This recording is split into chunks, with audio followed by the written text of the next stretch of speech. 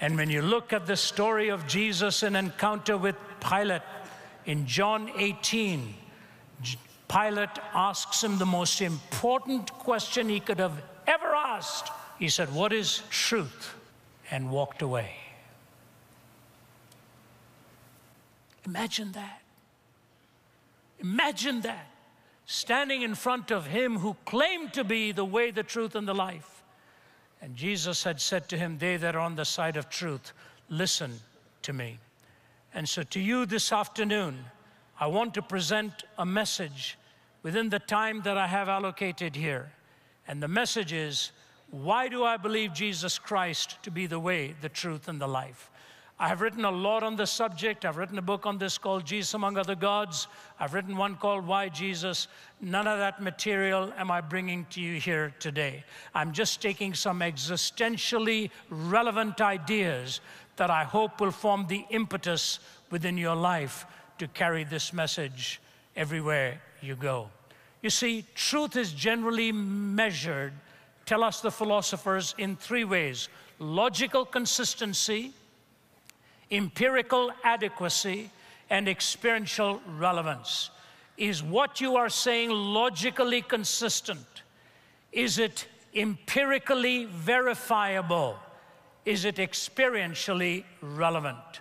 So there's consistency, verifiability, and relevance. May I just take the third of these on the relevance of the message of Jesus and talk to you a little bit about it. Number one is his description of the human condition.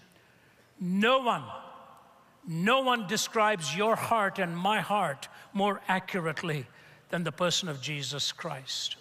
You know, yesterday I was talking to a young woman who comes from a completely different faith, from a different part of this world. And as she was talking to me, she said to me, "I never believed in God because of my faith in the icon that I believed in before." She said, "Now, all of a sudden, in following Jesus Christ, I have seen my heart in a way I have never seen it before."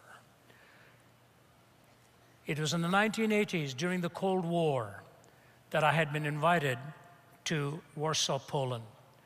It was grim, it was cloudy, it was cold, the Soviet presence already there, very much so, in the early 80s. And I was taken to another city where I was speaking to the Polish gathering. And one day, a man by the medical doctor said to me, "Ravi, have you ever been to Auschwitz?" I said to him, "Yes, I've been to some concentration camps, Buchenwald and Dachau." He said, No. This is a death camp. Have you ever been to a death camp? I said, "I don't think so." He said, "Let me take you there." So we drove. Emotionally, I was totally unprepared for what I was going to see. Totally unprepared. Because Buchenwald, Dachau, and all, as much as they show you something, doesn't show you what Auschwitz does. And as I walked in there, from room to room, the only response is pin drop silence. You see the pictures of young boys that had been castrated by Mengele, standing there as twins photographed like this, with skeletons and their skin tied taut around them, vacant, empty eyes. And you look at what the most educated generation then did to humanity. In one room, there was 14,000 pounds of women's hair stashed behind glass. When the women were taken into the gas ovens, they were stripped of their hair, which was then put into sacks and sold in the marketplace to make money out of all of this. 14,000 pounds of that hair still remained behind glass. They were being exterminated in Auschwitz at the rate of 12,000 every day. They'd be stripped naked and taken into the gas oven, gas rooms, which they were told were actually their showers. And they'd be so tightly packed against each other, flesh to flesh, already just skin and bones. And they would not know what was coming. They were told they were going to get their first shower and all this while. Shaven bald, standing shoulder to shoulder, and the spigots would be turned on. and the gas would start to descend, and somebody would scream, "Gas!" Another 12,000 shoveled out of there.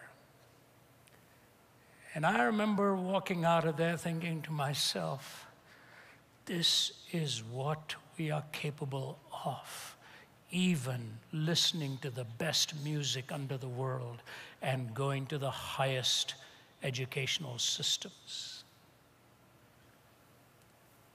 But I missed something in that.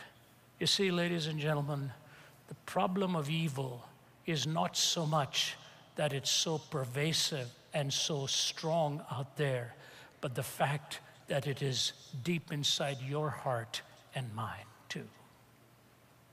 Viktor Frankl, who served twice in Auschwitz as a prisoner, says this: if we present man with a concept of man which is not true, we may well corrupt him. When we present him as an automaton of human reflexes, as a mind machine, as a bundle of instincts, as a pawns of drives and reactions, as a mere product of heredity and environment, we will feed the nihilism to which he is already prone.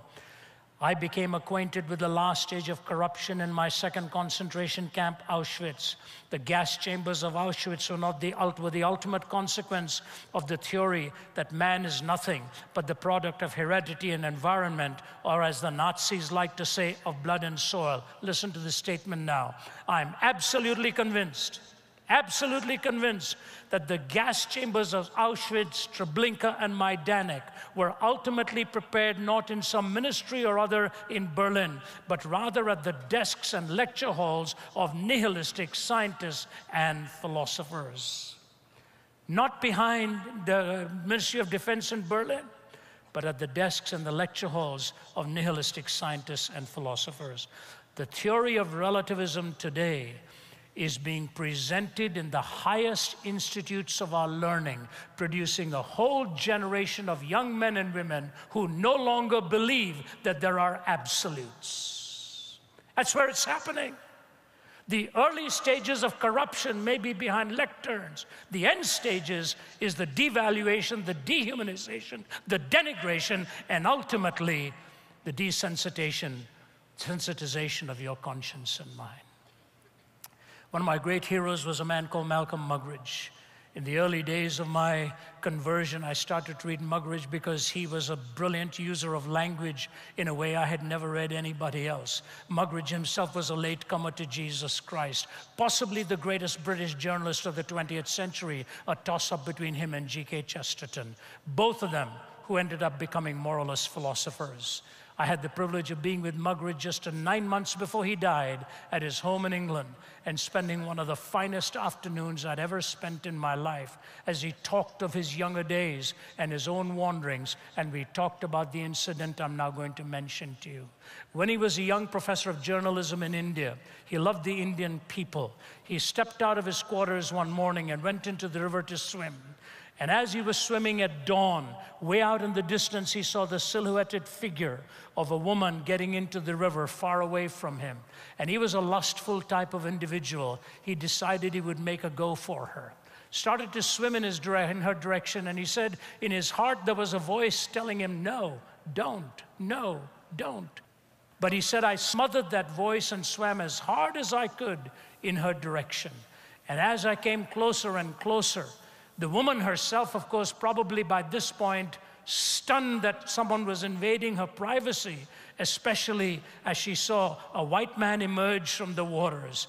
And as he shook the water off his face, all he could see was a woman covering herself like that. And he said, I was shocked that I was looking into the face and the body of a woman with leprosy.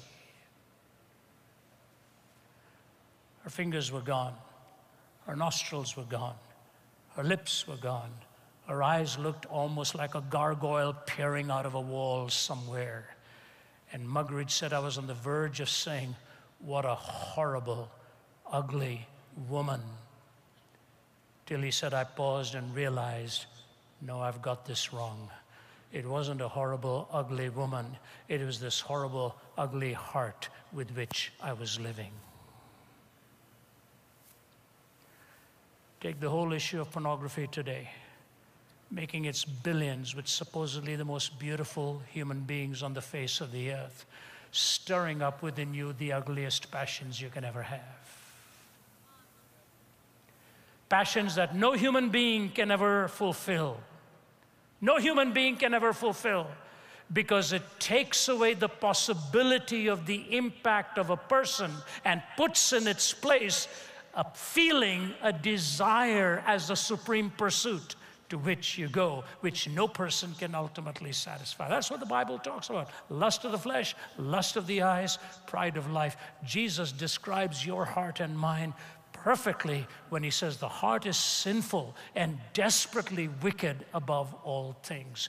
Do you know when the philosopher Nietzsche in 1900, before he died, at the age of 54, said God is dead in the 19th century, and then he went on to say a universal madness will break out in the 20th century, and the 20th century will become the bloodiest century in history.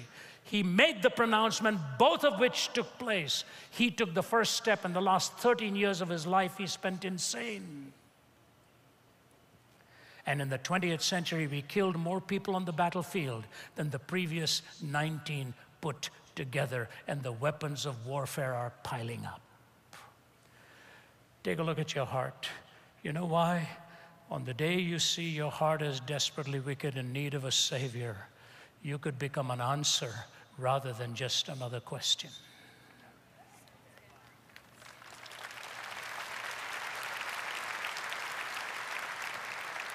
The description of my condition, the provision for my malady. This is the only answer in the world that offers you a Savior. The only answer in the world that offers you a Savior. Some years ago, I had the privilege of speaking at the United Nations prayer breakfast. They asked me to speak on the search for absolutes in a relativistic culture. Now, that's a tough subject for anywhere, and especially in the early hours of the morning, at just about before breakfast, to speak to people from so many countries and walk very cautiously. It was a toughie. You can't come in your face. You have to take about 16 minutes or so, 15 minutes to talk in terms of general understanding, and the last 2 to 3 minutes bring an answer from the Christian perspective. So I said this to them. I said there are 4 areas in which you look for absolutes: evil, justice, love, and forgiveness. Evil, justice, love, and forgiveness. I said, you talk about evil empires when you get together here. What do you mean by that? You look for just society. What do you mean by justice? You leave your loved ones back home and you are here and you miss them. You know what love is all about, especially when you miss your loved ones so much. And then some of you are gonna blow it, you'll make mistakes, and you'll want to be forgiven. Evil, justice, love, and forgiveness. They were listening at the edge of their seats. I said, I have just 2 or 3 minutes left. I want to ask you this question. Where in the world did these 4 converge at a moment in history? Where did evil, justice, love, and forgiveness converge at a moment in history? I said, can I take you to a hill called Calvary and show you the person of Jesus Christ, who shows you the evil in your heart and mine, who was just and the justifier, who loved us so greatly to give himself for us, and he said, Father, forgive them, for they don't know what they are doing. The person of Jesus Christ. You know what? When I finished that talk, as the ambassadors lined up, one of the ambassadors came to me and he said, Mr. Zacharias, I come from an atheistic country. I don't want to be here. My president commanded that I come here. And every day I wake up and I wonder, what am I doing here? Why am I here? He said, today I have found my answer. I came here to find God and to find Jesus Christ in my life.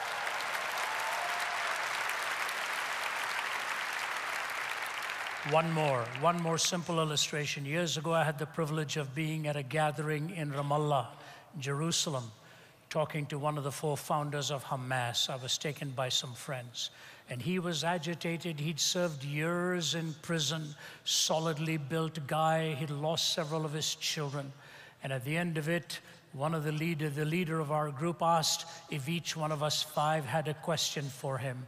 Because it was a private meeting, I won't tell you what my question was, and nor will I tell you his answer. But when he finished answering, I looked at him and I said, Sheikh, I don't like your answer. I really don't like your answer. I said, but let me tell you something, and you and I may never see each other again. Not far from where you and I are sitting is a hill. 3,000 years ago, a man by the name of Abraham took his son up that hill. Please, let's not debate right now which son it was. And he just looked at me. I said, we know he took his son up that hill to offer him as a sacrifice of his faith in God. And just as the axe is about to come down, God says, stop, stop. I myself will provide. I said, do you remember that story? He said, yes. I said, we are sitting very close to another hill. 2,000 years ago, God took his own son up there and provided what he promised he would. Sheikh, my comment to you is this: until you and I receive the son that God has provided, we will be offering our own sons and daughters on the battlefields of this world for position, for power, and for land, and for prestige.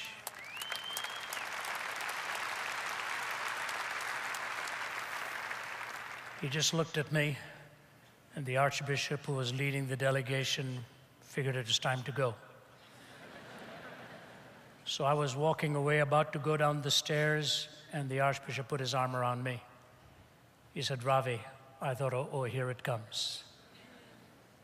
He said, that was of God. I said, I sure hope so. And we walked out, and since the Archbishop was the guest of honor, the Sheikh was bidding goodbye to him, but suddenly I saw him running towards me, and he turned me around. Solidly built guy. And with 2 titanium rods in my back, I figured I was going to be history. He patted me on my face, kissed me on both sides of my face, and he said to me, Mr. Zacharias, you're a good man. I hope I will see you again someday. And I saw him wipe that tear away. Do you know what's going on in the Middle East today? A lot. Can I simplify it to one statement? It's 3,000 years of history and the logic of unforgiveness. 3,000 years, or more than that, 5,000 years of history and the logic of unforgiveness. And what I want to say to you is this: forgiveness is so easily spoken of. You ask a Buddhist or a Hindu, what do you know about forgiveness? You know what they'll say to you? Karma, karma, karma. I pay my debt. I have to pay. You ask a Muslim, do you know you're going to enter paradise? He'll say, no, I'm never certain. My good deeds will have to outweigh my bad deeds. These are not pejorative statements. These are doctrinally legitimate statements of what they believe. You pay, you pay, you pay. Christ offers you forgiveness by paying the penalty himself. And so the elementary school teacher writes this: he came to my desk with a quivering lip. The lesson was done. Have you a new sheet for me, dear teacher? I've spoiled this one. I took his sheet all soiled and blotted, gave him a new one all unspotted, and into his tired heart I cried, do better now, my child. I went to the throne with a trembling heart. The day was done. Have you a new day for me, dear master? I've spoiled this one. He took my day all soiled and blotted, gave me a new one all unspotted, and into my tired heart he cried, do better now, my child.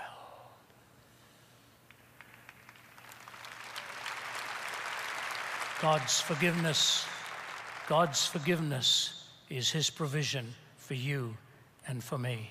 Thirdly, his equipment in suffering. His equipment in suffering. I wrote a book along with my colleague from Oxford, Vince Vitale. It's called Why Suffering? And one of my chapters included how the various other worldviews deal with suffering. There are no answers there. There are no answers there. But you turn to the gospel writers and you turn to the teachings of Jesus, who reminds you and me that he took our suffering, took our wounds, took our transgressions, and not only that, how he equips us, how he empowers us, how he indwells us in order to be able to walk through this lonely life and through this journey. You may be feeling some pain today. I don't know what it is. It may be a relationship that is just broken. It may be lines you have crossed. It may be physical maladies that you're nurturing. It may be financial struggles. It may be your home that you're weeping over and struggle to find some positive responses in a time like this. Suffering is a real part of life. We feel it again and again and again. Prior to my first back surgery, after I injured my back, I remember the days I would sit in my car and pull over into a parking spot and put my head on the steering wheel and just cry my heart out with the agony with which I was having to live, and traveling wasn't helping me any. Pain is a terrible thing, and you take that pain into your heart, it becomes almost unbearable at that point, and life is punctuated by suffering. But I want to tell you something that no other worldview will give to you this response. I want you to listen to me very, very carefully. This is written by James Stewart of Scotland. Brilliant thought. It is a glorious phrase that our Lord led captivity captive. The very triumphs of his foes it means to use for their defeat. He compelled their dark achievements to subserve his ends, not theirs. They nailed him to the tree, not knowing that by that very act they were bringing the world to his feet. They gave him a cross, not guessing that he would make it a throne. They flung him outside the gates to die, not knowing that at that very moment they were lifting up all the gates of the universe to let the King of glory come in. They thought to root out his doctrines, not understanding that they were implanting imperishably in the hearts of men the very name they intended to destroy. They thought they had God with his back to the wall, pinned and helpless and defeated. They did not know it was God himself who had tracked them down to that point. He conquered not in spite of the dark mystery of evil, he conquered through it. He conquered not in spite of the dark mystery of evil, he conquered through it. Through the process of suffering, you realize how finite you are and how desperately you need the very presence of God to carry you through. The hymn writer Annie Johnston Flint, who was orphaned early in life and then later on had rheumatoid arthritis, lost control over internal organs, became incontinent, blind, and cancer invaded her body. Her biography is called The Making of the Beautiful. Orphaned, incontinent, arthritic, cancerous, blind. She wrote many hymns. One of them was this: He giveth more grace when the burdens grow greater. He sendeth more strength when the labors increase. To added affliction he addeth his mercy. To multiplied trials his multiplied peace. When we have exhausted our store of endurance, when our strength has failed ere the day is half done, when we reach the end of our hoarded resources, our Father's full giving has only begun. His love has no limit, his grace has no measure, his power has no boundaries known unto men. For out of his infinite riches in Jesus he giveth and giveth and giveth again.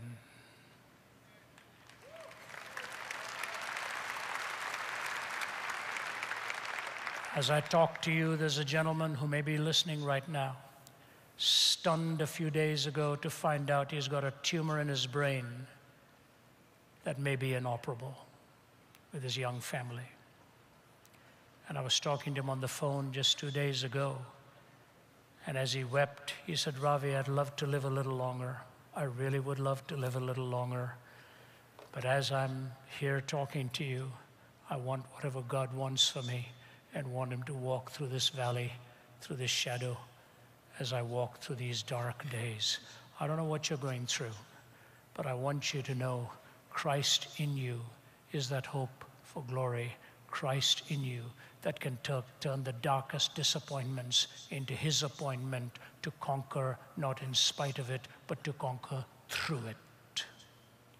So here it is. He describes your condition, provides for your malady, provides equipment in suffering. Fourthly and quickly, how he bridges time. Please listen to me, because my final point is on the verge of starting and it'll be important. How he bridges time. The existentialist lives for the moment. The traditionalist lives for the past. The utopianist lives for the future. The existentialist for the present. The utopianist for the future. The traditionalist for the past. And as I look at what Jesus did for you and for me, he took bread, and when he broke it, go back for a moment. Existentialist for the moment, traditionalist for the past, utopianist for the future. He took bread and broke it, said, as often as you eat of this bread and drink of this cup, now you proclaim the Lord's death in the past until he come in the future. He gave meaning to all of time. You see, time is the canvas on which you present your portrait. Eternity is the keyhole that takes you into the gallery that gives you the whole story. You may just think it's your story right now. One day you will look through the keyhole of eternity and see his entire plan, just as the men on Emmaus Road had all of history opened up to them. And when were their eyes opened? When he broke that bread. And suddenly, all of history was opened up to them. Young people, don't forget the past. Don't just live for the moment. Make sure you engage the future. All of history is fused with his meaning, because history is ultimately his story. It's his story.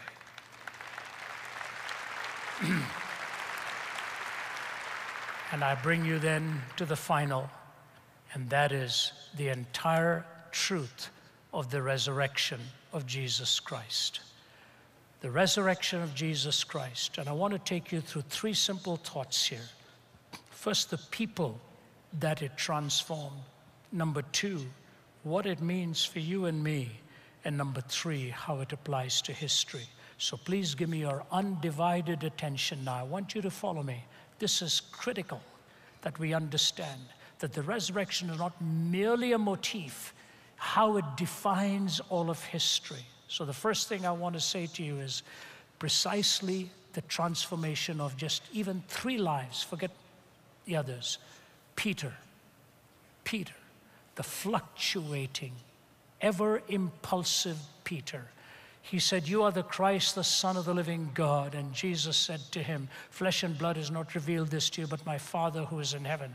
But as soon as that was said, and Jesus told him about the cross and what lay ahead, Peter wanted to have nothing to do with that. Here he goes again, fluctuating. The transformation of Peter, so that he was willing ultimately to be crucified upside down and take the leadership of the church and carry that message and tell you and me to always be prepared to give a reason for the hope that is within us. And remember what he said. He had been witness to some great scenes. He had seen the transfiguration of our Lord, the whitest white that the eye could ever see, the brightest light that the eye could ever see, so that he fell flat on his face when the transfiguration took place as he was blinded. And when he got up, he says, "Lord, let's not go down there." He didn't want to go back to that darkness anymore. And Jesus said, "No, we've got work to do." And Peter is the one who said, "But now we have the word of the prophets made most certain." He gives us the written word to carry. He had seen the resurrected Christ, not merely the transfigured. Secondly, Thomas. Thomas, who said, "I'm not going to believe until I reach on the side and feel that side and feel those hands." Jesus presented himself to him. Thomas went to my homeland. My ancestors come from the state of Kerala, which is where Thomas set foot on Indian soil to present the gospel to the Indian people. After he felt the side and touched the hands, he looked at him on his knees and he said, Ho kurios mu, ho theos mu, my Lord and my God.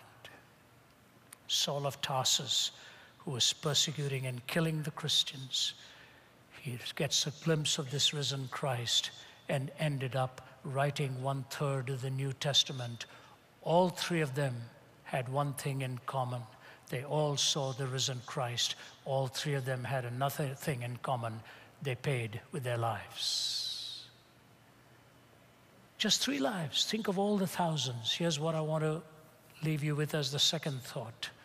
In 1971, when I was in my 20s, I was asked to come and speak in Vietnam. I lived in Canada at that time. And I was invited by the chaplains, the American chaplains, and ministered to the American forces and the Korean forces, the Australian. I was only in my mid-20s. I had one tiny sermon book that I put into my pocket, had a handful of sermons and preached them again and again and again. My interpreter was a 17-year-old young man. Thousands came to Christ, and it triggered the revival in Vietnam. Somebody handed me a poem before I left. Remember, I'm in my 20s, my interpreter is 17, and a Vietnam revival broke out by the preaching of 2 young men. Here's what that piece of paper said, written by a U.S. Marine. Lord God, I have never spoken to you, but now I want to say, how do you do? You see, God, they told me you didn't exist, and like a fool, I believed all this. Last night from a shell hole, I saw your sky. I figured right then they had told me a lie. Had I taken time to see the things you made, I'd have known they weren't calling a spade a spade.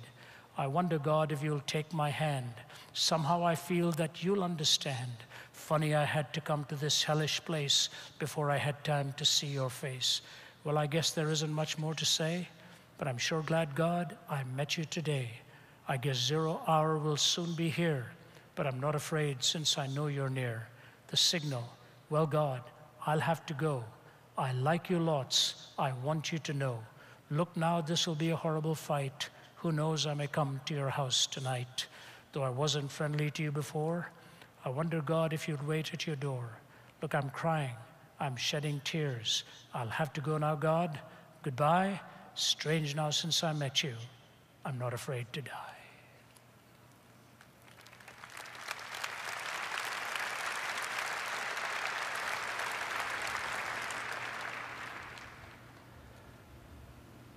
It's an amazing little statement, and I want to just read it for you, but I want to make sure I get it right. And after that statement, a quote. Will Durant, there is no greater drama in human record than the sight of a few Christians scorned or oppressed by a succession of emperors, bearing all trials with a fierce tenacity, multiplying quietly, building order while the enemies generated chaos, fighting the sword with the word, brutality with hope, and at last defeating the strongest state that history had ever known. Caesar and Jesus Christ had met in the arena, and Jesus Christ had won. Caesar and Christ had met in the arena, and Christ had won with a handful of disciples. I close with this, and I want you to listen to every word, because I want you to take it to heart and then bow your head quietly in prayer and make a fresh commitment. Malcolm Muggeridge said this, one of the most powerful statements I've ever heard. It's been years and years since I quoted it. I'm doing my best to recover and recall what it said, so please follow me now. Muggeridge says this, we look back upon history, and what do we see? Empires rising and falling, revolutions and counter-revolutions, wealth accumulated and wealth dispersed. Shakespeare has spoken of the rise and fall of great ones, which ebb and flow with the moon.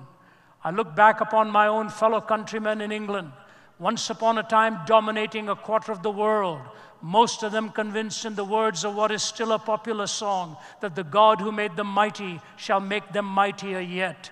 I've heard a crazed, cracked Austrian announce to the world the establishment of a Reich that would last 1,000 years. I've seen an Italian clown saying he was going to stop and restart the calendar with his own ascension to power. I've heard a murderous Georgian brigand in the Kremlin, acclaimed by the intellectual elite of the world as a wiser than Solomon, more humane than Marcus Aurelius, more enlightened than Ashoka. I have seen America wealthier and in terms of military weaponry, more powerful than the rest of the world put together, so that had the American people so desired, they could have outdone a Caesar or an Alexander in the range and scale of their conquest. All in one lifetime, all in one lifetime, all gone. Gone with the wind. England, part of a tiny island off the coast of Europe, threatened with dismemberment and even bankruptcy. Hitler and Mussolini dead, remembered only in infamy. Stalin, a forbidden name in the regime he helped found and dominate for some 3 decades. America haunted by fears of running out of those precious fluids that keeps her motorways roaring and the smog settling, with troubled memories of a disastrous campaign in Vietnam and the mist and the shenanigans of the Don Quixotes of the media as they charged the windmills of Watergate. All in one lifetime. All in one lifetime. Beside the debris of these solemn supermen and self-styled imperial diplomatists stands the gigantic figure of one person, because of whom, by whom, in whom, and through whom alone mankind might still have peace, the person of Jesus Christ.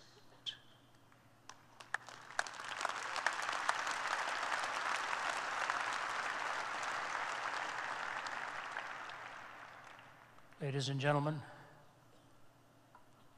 surrender to him. Love him. Follow him. Serve him. Live for him. And take his message wherever you go. Because these solemn supermen and imperial diplomatists will someday litter some desert terrain or some museum somewhere. They can dance all they want on the grave of Jesus. He's not there.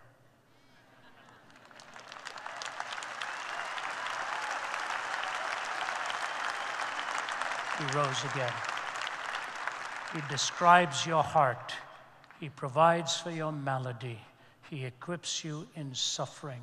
He puts meaning into every moment in history. And he conquers death through the resurrection from the grave. Those are only a handful of thoughts. There's a lot more that I could say. God bless you.